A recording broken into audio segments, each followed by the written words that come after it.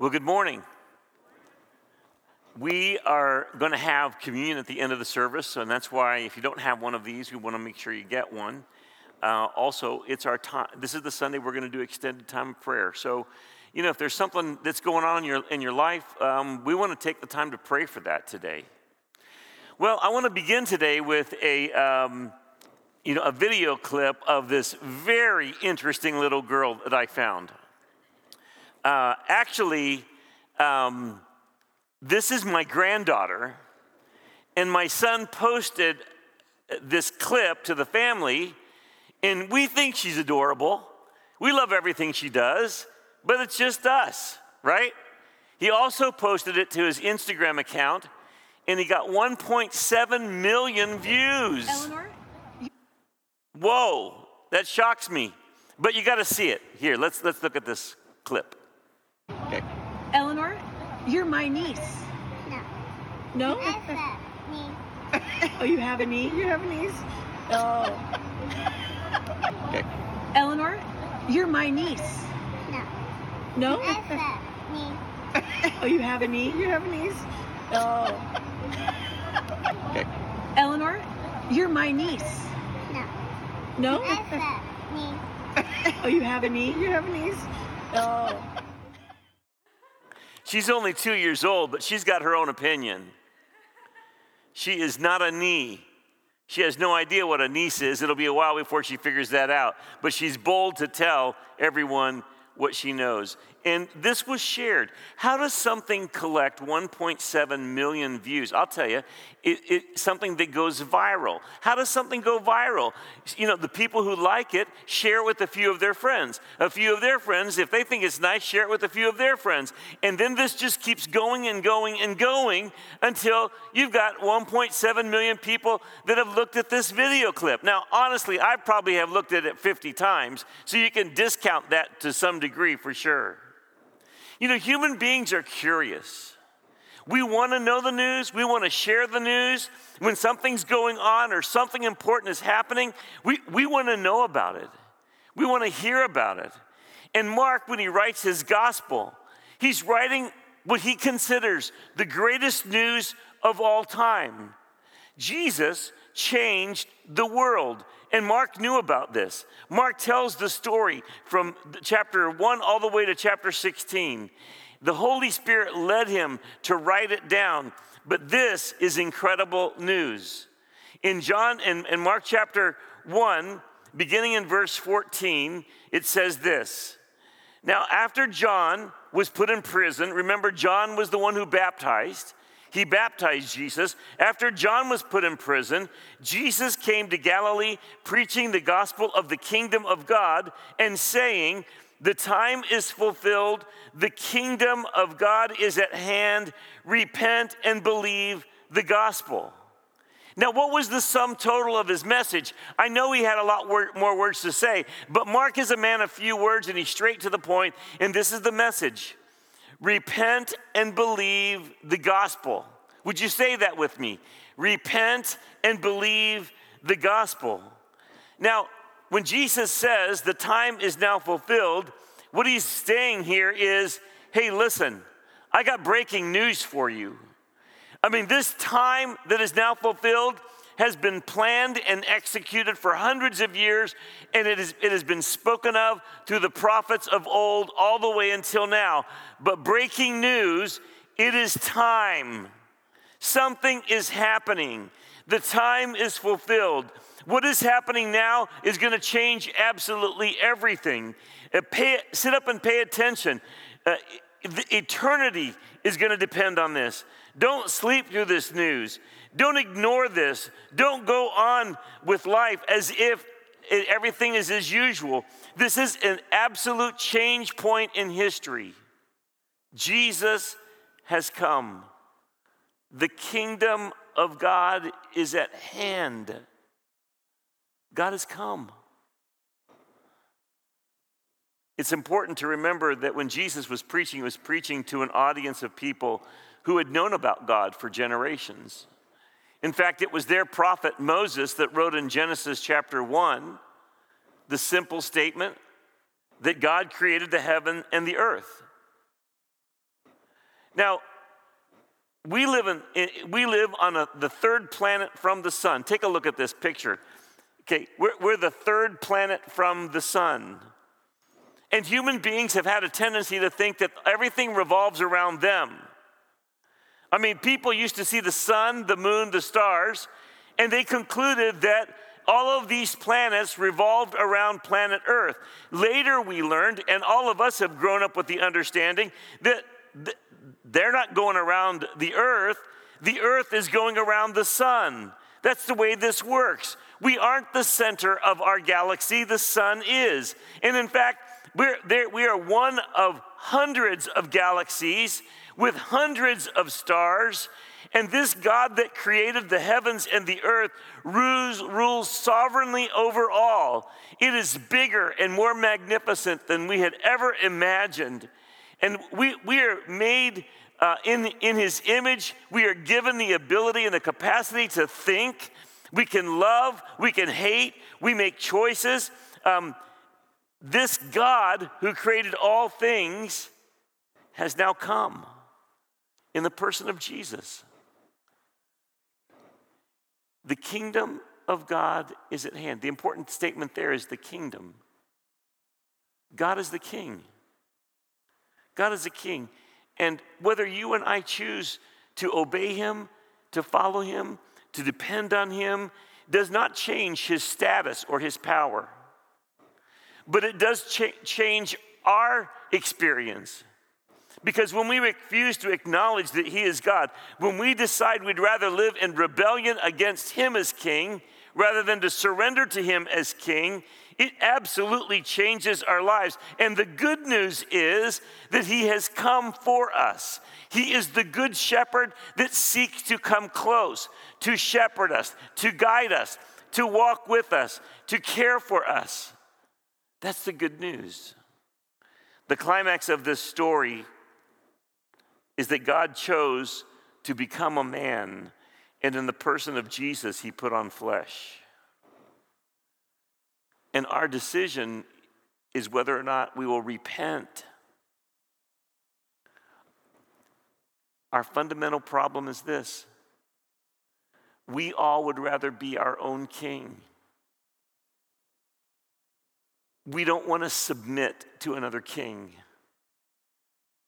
But Jesus comes, and the good news is the king has come, and he is more concerned, more benevolent, more generous and merciful and forgiving, and more willing to invest in your life every single day of your life, to walk with you through all of the difficulties and the struggles, and to never give up on you. I mean, the good news is that when you make him your king, you are going to be in a good spot. He's a much better king of this world than you can be. Repent. Surrender to him. You know, one of my favorite stories about who's the king and who's in charge is the story of little Johnny, who goes to kindergarten. So he goes to kindergarten, and during the day, the teacher instructs all the class to sit down, except for Johnny doesn't want to sit down, so he stands up. And the teacher goes over to little Johnny and says, "Johnny, it's time for the class to sit down. You need to sit down." He says, "I don't want to sit down." She said, "Well, you're going to have to sit down, or I'm going to call the principal, and maybe we'll call your mom." So Johnny reluctantly sits down, looks straight into the eyes of his new kindergarten teacher, and says, "I might be sitting down on the outside, but inside I'm still standing up." You know, the truth is, we have a big tendency to be little Johnny. We want to do what we want to do when we want to do it. We don't really always want God to be the king. We want to give into our ideas, our goals, our desires, our passions, our appetites. We don't want another king to tell us what we can and can't do. And we kind of actually get angry when we manage our own life and our plans don't go well, things go wrong, we make decisions, and it destroys the relationships in our lives, and things begin to fall apart. And the amazing thing is, we often then get angry at God for how bad things are in our lives. So we're a little conflicted. We want God to be God, but we don't want him to tell us what to do. And when we become our own king and mess things up, we still want to blame him. And this is the plight of man. The question that we have to answer is, would we be willing to repent, to acknowledge that the king has come, and his rule is better than anything you and I could ever think of? His ways are right. They're righteous. They work. This is the theme of Mark. With that single statement, he then begins to develop a story to support everything that he's talking about. And he gets pretty quickly to the point in Mark chapter 8, 31, 9:31, and 10:34. He tells what the plan's going to be. Jesus was going to be rejected by the leaders. He would suffer, and then he would die, and 3 days rise again. Mark 8:31. And he began to teach that the Son of Man must suffer many things and be rejected by the elders and chief priests and scribes and be killed, and after 3 days rise again. In Mark chapter 10 and verse 45, I think this is the theme verse of the whole book. For even the Son of Man did not come to be served, but to serve and to give his life as a ransom for many.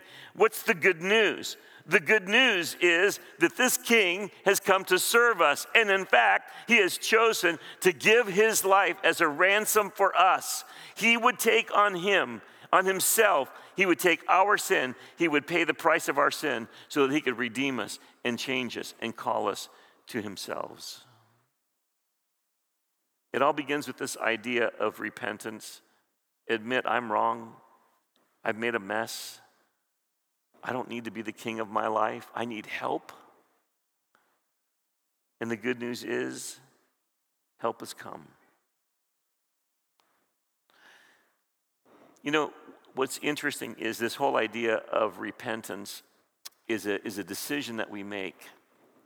I do talk to people here in the Ozarks that understand most of this stuff, or they have some sort of a level of understanding. They went to church one time, they prayed a prayer one time, and then their lives continue to go down a path that is full of bad things. They mess up, things go wrong, and they're confused. You know, the idea of repentance is saying, God, I make you the king. I step down from the throne. I put you on that throne. I make that decision today. And I will live out that decision every day for the rest of my life. Jesus told Nicodemus, who was a very good man, but he needed to repent. He needed to make God king. He needed to walk away from the idea that his good works was going to save him. His own personal righteousness was going to work for him. I mean, he was a good man, no doubt. And Jesus tells Nicodemus, you must be born again. He was telling him, you need to repent. There needs to be a point in your life where you change, where you make God the king. One of my favorite stories is the story of the thief on the cross. This guy is definitely the opposite of Nicodemus. He's made a lot of bad decisions. He's dying on a cross for his crimes. It just so happens that beside him is Jesus, and then another criminal. And there's a conversation that takes place between the three of them. This thief eventually comes to his senses, and he rebukes the other thief and says, Why are you demanding that he get off the cross and save us? Don't you know this man has done nothing to deserve this crucifixion? You and I, we have done plenty to deserve this. And then he cries out to Jesus, and he makes this statement. Today, Lord, remember me when you come into your kingdom. And Jesus' response was, today you'll be with me in paradise. How good of news Was this good news? It was good enough to save a thief on the cross who in that moment repented and turned his life over to Jesus. Ephesians chapter 2, one of the best chapters in the Bible. If you can have a favorite, maybe this could be one of them. Beginning in verse 1. And you he made alive who were dead in trespasses and sins, in which you once walked according to the course of this world, according to the prince of the power of the air, the spirit who now works in the sons of disobedience, among whom also we all once conducted ourselves in the lusts of our flesh, fulfilling the desires of the flesh and of the mind, and were by nature children of wrath, just as others. Now notice what's going on here. He says, here's the truth about all of you. You were dead in your trespasses and sins. You lived your life like everybody else. I mean, you conducted yourselves according to your desires of your flesh, of your mind, and you actually were children of wrath. You are deserving of the wrath of God against those who violate his righteousness and his holiness. But that's not the end. He goes on, but God, who is rich in mercy, because of his great love with which he loved us, even when we were dead in trespasses, made us alive together with Christ. By grace you've been saved, and raised us up together and made us sit together in heavenly places in Christ Jesus, that in the ages to come he might show the exceeding riches of his grace in his kindness toward us in Christ Jesus. I sometimes just think about that verse. He saved us so that he can pour out on us the exceeding, listen to the wording, the exceeding riches of his grace in his kindness. You and I have no idea what's about to come. We have only begun to taste the goodness and the kindness of God. Why is this good news? Because the King has come, and we are a mess. And we are naturally the children of wrath. But this King decided to come, to step into this world, to intervene, and he wants to save us and change us so that he can pour out his mercy, his grace, and his kindness on us. For by grace you have been saved through faith, that not of yourselves. It is the gift of God, not of works, lest any man should boast. For we are his workmanship, created in Christ Jesus for good works, which God prepared beforehand, that we should walk in them. Why is this good news? This is good news because the King has come to rescue us. Because he loves you. Because he paid for you. Because he's got the riches of his kindness waiting to pour on you. This is good news. You know, I think one of the greatest things about this relationship we have with God is that even in the dark nights of our souls, do you ever have those nights? Where it dawns on us that we've got ongoing struggles. Life is hard. Things are scary. My personal failures are bigger than I can even handle. And this King, though, says, don't worry, it's good news. You've made me your king. I will not give up on you. I will walk with you through this trouble. You know, when our marriage is in trouble, we need to keep surrendering to the King. Don't call the divorce lawyer. Get on your knees and submit to the King and tell him you don't know what to do and ask for his help and be reminded that with him nothing is impossible. When the dark night of your soul is because your children are in a bad place, and you don't give up because you feel like giving up because you just wonder if godliness will ever be a part of their lives. But you continue to believe in the transforming power of the King and the fact that he is still at work. Maybe some of you, when you're on the college campus and you know that your professor would ridicule your faith in God and your decision to live a life of obedience and faith that is quite different than many of the people around you, you don't fear because you know that the King has come and his power and his truth will guide and protect you even in that moment and lead you forward. And those who disagree, though they seem pretty powerful in the moment, are nothing compared to the authority and the power of the King you serve. You actually believe that the Spirit of God could move in even that man or woman's heart to lead them to understand and embrace Jesus. And in fact, the pressure you feel is actually the evidence of the power of your testimony and the effectiveness of your steady, respectful, gracious influence. The King gives you power to not give up and to keep living and speaking truth in the darkness. This is a relationship. You refuse to give up in your struggle with your addiction. You know the bad thing about all the addictions I hear people talk about? They're persistent. They do well for a while, and then they fall back into it. And the question is, will the King now cast us out, or will he stay with us? Will he forgive me yet one more time? And the good news is, he is the King. He is committed. If you have repented and chosen to follow him, he is committed to see you through to the end. He will work with you to secure your freedom. Whatever topic you want to talk about, this King, he's not against you.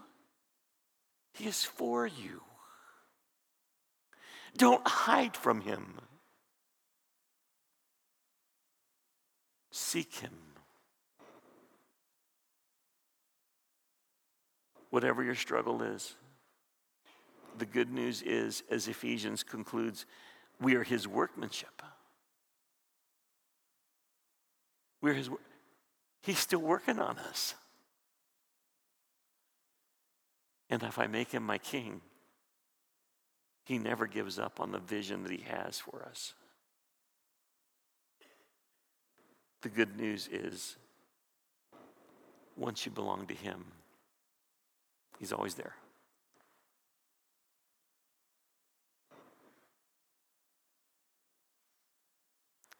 You know, we live every day in the middle of our struggles. We live in the tension that exists in our sinful desire to be our own king. And then we have to remind ourselves, oh no, I need to get off the throne and I make him my king. Do you ever forget who the king is? This king understands. And in fact, Jesus told his disciples in Luke 9:23, he said, if anyone desires to come after me, let him deny himself and take up his cross daily and follow me. Do you see that Jesus understands the tension and the struggle and the difficulty? This king is not shocked that you're struggling. This king is not shocked that you failed again. This king says, I will be with you every day. Take up that cross one more time. Let's keep going. I am not done. You remain my workmanship. The object of my love and affection and my grace and my mercy is extended to you every single day. So come on. This is the king.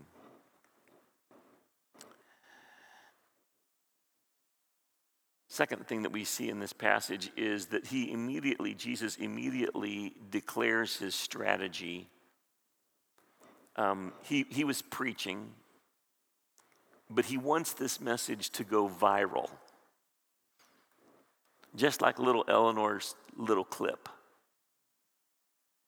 And it goes viral when the people who have made Jesus their king shares this with the people around them. Jesus declares, as he calls Simon and Andrew his brother, who were fishermen, and then John and James, and he says to them, "Follow me and I will make you fishers of men." I want you to hear and live in the good news, and now I want you to come with me. And I want you to fish for men. Guys, we're taking this to the world. You share with people who will share. And we're going to keep this going because I want the whole world to know. You know, next week we are going to have our World Project Mission Conference. We support over 160 missionaries and missionary projects around the world. How do we do that? Okay, I'm going to tell you, how do we do that? We ask you to take a commitment card next week and to fill it out. Okay, every month I'm going to give $1. Every month I'm going to give $50 or $100, or every week or every 2 weeks when I get paid, I'm going to, there's no name on this, but we ask you to make a commitment. Why do we do it that way? Because I think it's so much more exciting than to just let missions be a line item in the budget that nobody ever knows about and participates with. You get what I'm saying? Every week I put money in the offering, and it helps to support missionaries because I want this message to go viral. And we've got 160 plus missionaries and more coming who will take this message to the world. You know, I come from a missionary family. When I was 6 years old, my mom and dad took me, my brother, and my sister, and we got on the board a ship in San Francisco and sailed under the Golden Gate Bridge 21 days to the Philippines because they were convinced that God had called them to be missionaries. I mean, you talk about leaving their nets and their family behind. Man, here we were, 5 of us on this ship going across the world, a place none of us had ever been. A place, this was before satellite communication. Telephone calls were so expensive, 1 or 2 minutes could cost you $200 or $300. We didn't have email. We didn't have satellite TV. The world was far away. And my parents felt so convinced that God wants this message to go to all the world, as Mark concludes his gospel with this instruction. They got on that ship. It's only now as an adult I look back and realize what an incredible moment that was for my dad and mom. Now they're both in heaven today.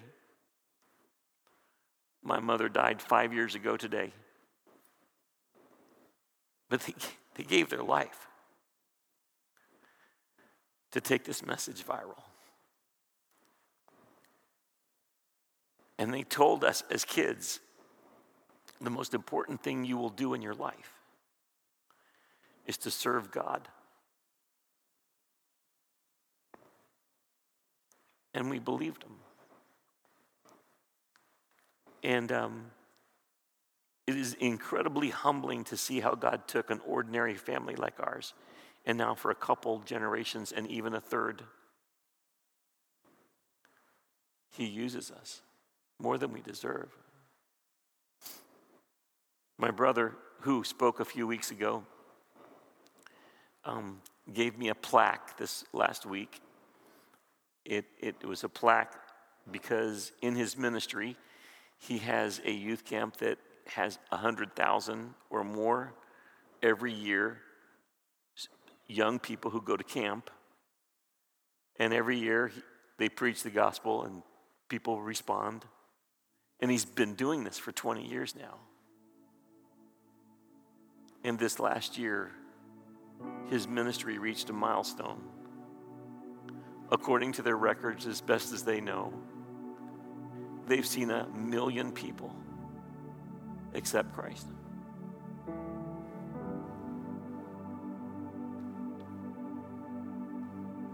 No way. How does God do that with an ordinary family who got on a ship one day and said, we're going to go?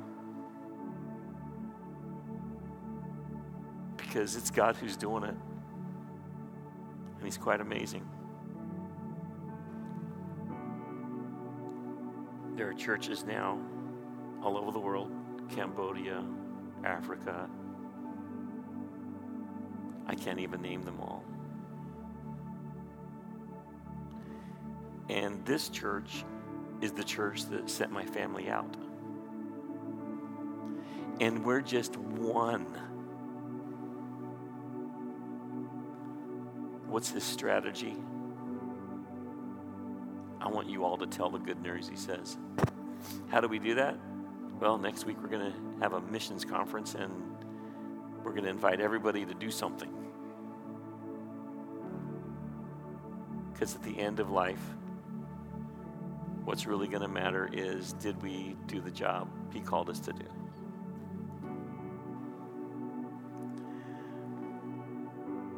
You know, I want us to take communion together and remember this God who came and preached. He gave his life. This was a real man with a real body who went to a real cross and endured pain and suffering, the agony and the shame, the abandonment, the betrayal, because he was going to endure it all to save us. So if you'll take your communion cup, 1 Corinthians 11:23 says this: "For I received from the Lord that which I also delivered to you, that the Lord Jesus, on the same night in which he was betrayed, took bread." So here's the bread. "And when he had given thanks, he broke it and said, 'Take, eat, this is my body, which is broken for you. Do this in remembrance of me.'" His body was broken for you, because you can't find a king as good as this. Only Jesus allowed his body to be broken so that we could be saved. Love of this magnitude is transformational. Would you join me? Let's pray and thank God.